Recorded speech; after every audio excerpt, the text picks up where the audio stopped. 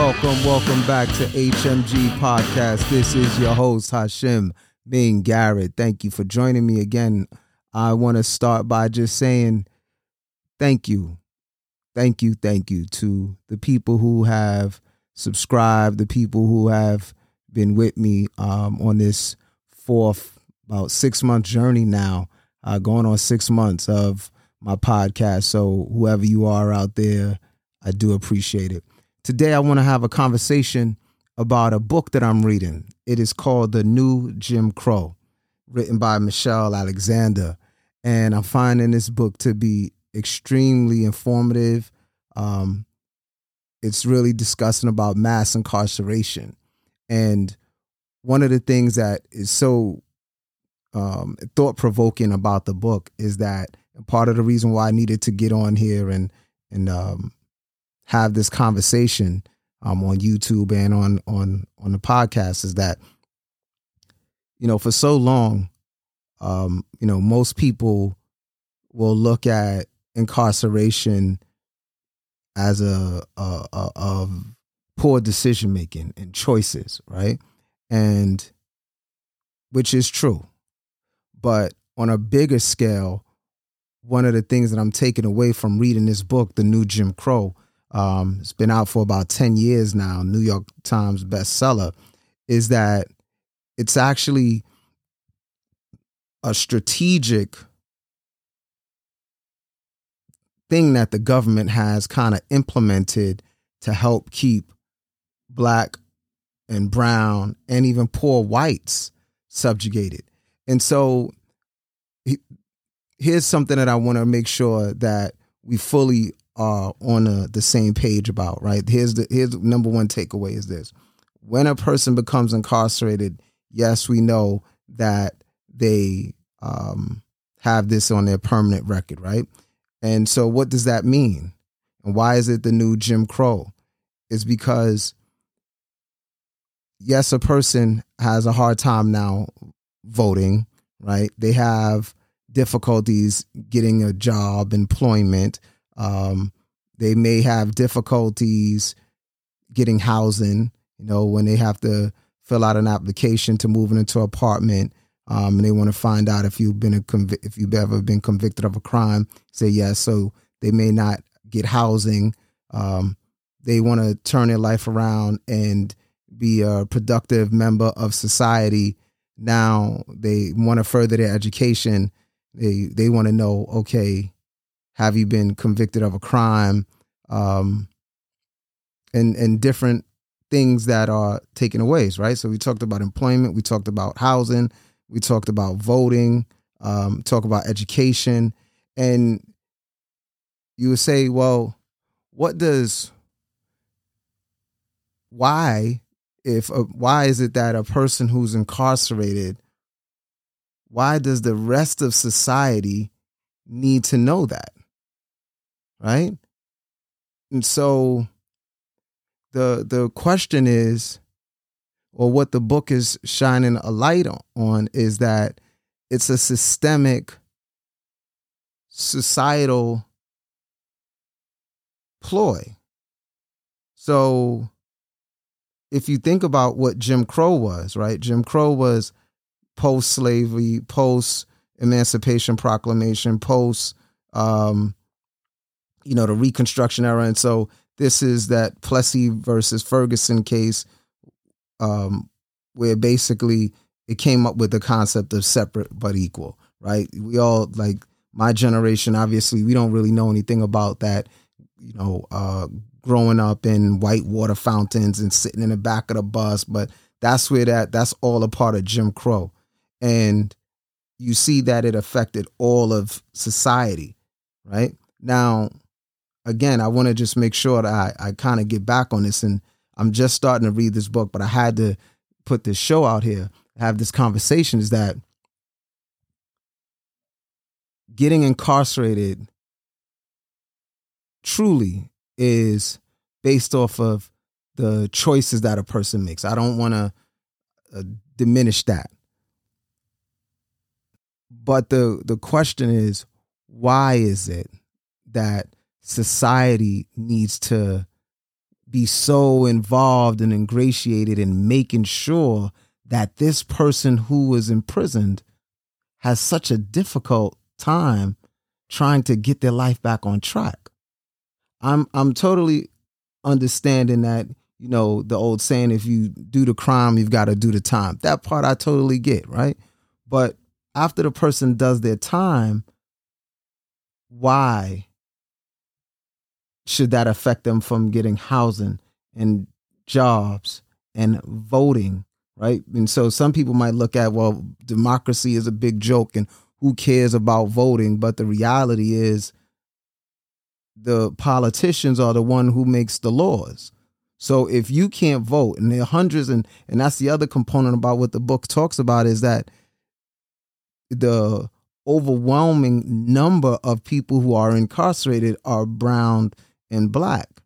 And so imagine now you have hundreds of thousands of people who have been incarcerated who can't vote, and they come home and they have read books. They've been in a law library, some of them, and they come home and say, man, I really want to be a productive member of my community. And I see things from the inside, and I've been imprisoned.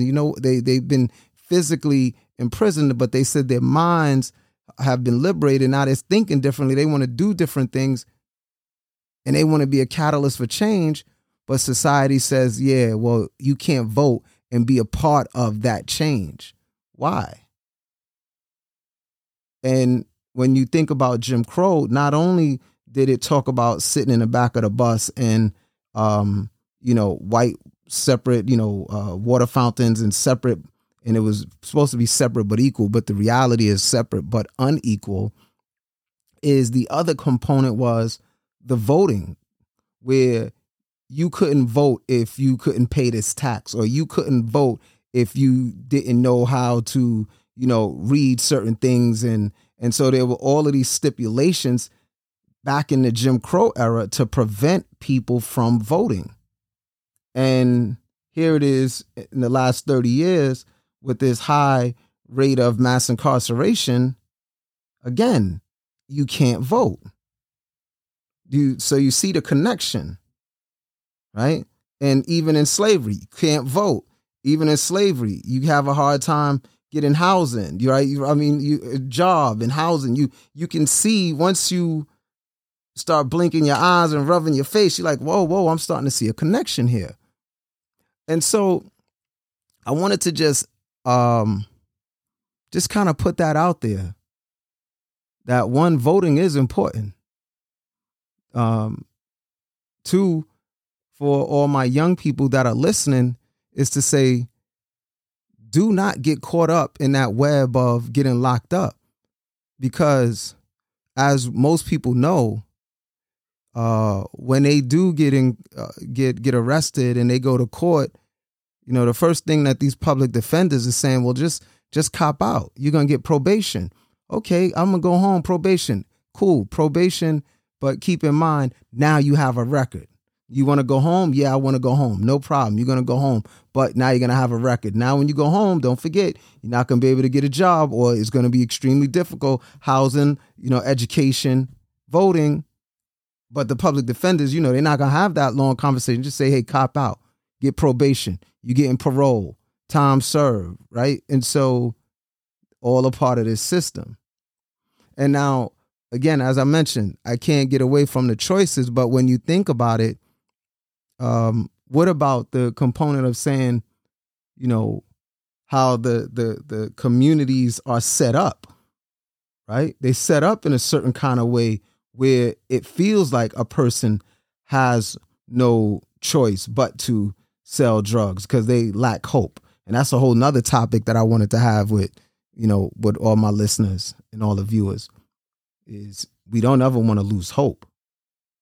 And so, yeah, it is decisions and choices that we make. And I know some people might be like, but look at all of these, the Barack Obamas.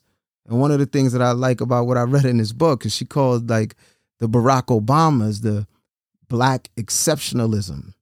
There are always exceptions to the rule. But the statistics and the numbers show that brown and black people are disproportionately incarcerated. And so, hopefully this is just a conversation to just say, let's have conversations and understand that it is bigger than just the choices, right?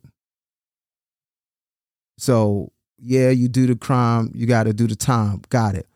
But why do they have to do the time plus not be able to vote, get a job, housing, education, other services?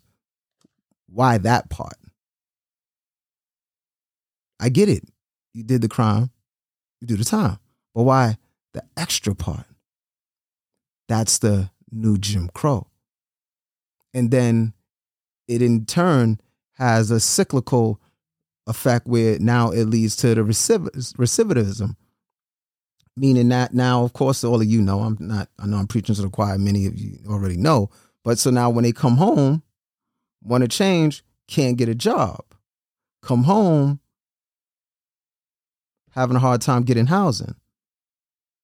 Want to go to school, but you were convicted of a crime. Well, now somebody, again, feeling like they have nowhere to turn, but back to the same things that led them to that predicament. And so for all my young people out here, all my nephews and my nieces out here, I know it is difficult not having dads at home and not having mommy at home, or you do, but they are preoccupied and all of those other kind of things. So this is just an opportunity to say, listen, make these good choices, because one of the benefits of living in America, for an example, is there is that ability to mobilize and bring yourself up out of poverty with education, with employment and saving and all of those kind of things. So we don't want to hamper our ability to grow because we make these poor decisions that have already been kind of set up to make it so that we fail, right? They know that the schools suck. They know that there's high crime in the neighborhood. They understand that dad has already been in jail. This is, this mass incarceration is not a new thing. This has been happening for like the last 30, 40 years. So I'm just encouraging everybody, please pick up a copy of this book, The New Jim Crow by Michelle Alexander. Excellent, excellent read. And, it's just about beginning to have that conversation. Like, why? Why is it that when a person of color, and this is not, and I don't mean to say person of color because it doesn't just affect people of color. I mean, poor whites as well, right? So why is it that when a person is incarcerated that they can't now vote? What does one have to do with the other? You can start to see, well, that's the same system that they had in place 100 years ago. Don't vote. When you were a slave, no education. You're poor white, no education. Like, it's the same thing. And even now we live here in America today, 2022, it's still trying to pit people against one another. Really, the reality is sometimes we focus on it being a white or black issue, but it's really about the haves and the have-nots. That's a whole nother conversation. But again, I just wanted to just say, listen, let's make sure we having conversations with our little ones, our young ones out here, even our adults and, those in different castes and society, to just say, listen, it's bigger than just the choices. It's bigger than just being a product of your environment and a product of your decisions. It's really about saying, but why that other part? It's like watching somebody get arrested and you go, okay, got it. They did the crime, lock them up, cool. But you don't have to throw their face on the ground. You don't have to do this. You don't have to, you can do the job without adding all of the other components. So I just wanted to just say, listen, somebody got to start having these conversations. And so I applaud, Miss Michelle Alexander for what she's done in writing this book. And I'm sure there are many others out here who understand that there's an issue. But it's up to us. We do vote. And so since we do vote, let's get out here and make sure that we are electing people and keeping them accountable to saying, yeah, there are certain issues that need to be addressed. And I'm sure, with the Father's help in heaven, we mobilize and put something in place. I'm sure, 50, 100 years from now, there'll be something different to try to subjugate and oppress, the downtrodden, the people of color and poor people in general, right? And so that's it for today. Why? Why is it that, you can't get a job, or it's so difficult to get a job in housing, in education, in the voting? And so again, thank you for joining me on my channel, HMG Podcast. Listen to it. Follow me on my YouTube channel, Hashim Garrett. And, I've got another book that I'm reading simultaneously with this one. And so we'll have a conversation about that. And I'll tell you more about the book, New Jim Crow, as I come and finishing it up. But the next one is The Purpose-Driven Life by Rick Warren. And I'm really enjoying that. And so we'll talk about that. And I've got another book that I'm reading that I'm wrapping up that I want to have a conversation with you about as well. That's about, I won't get into that, but listen, thank you so much. And it's been a pleasure. Please stay tuned. Please hit the like and the subscribe button, everybody on YouTube and everybody on the podcast. You can find me on Spotify, Apple, wherever you download your podcast. Peace.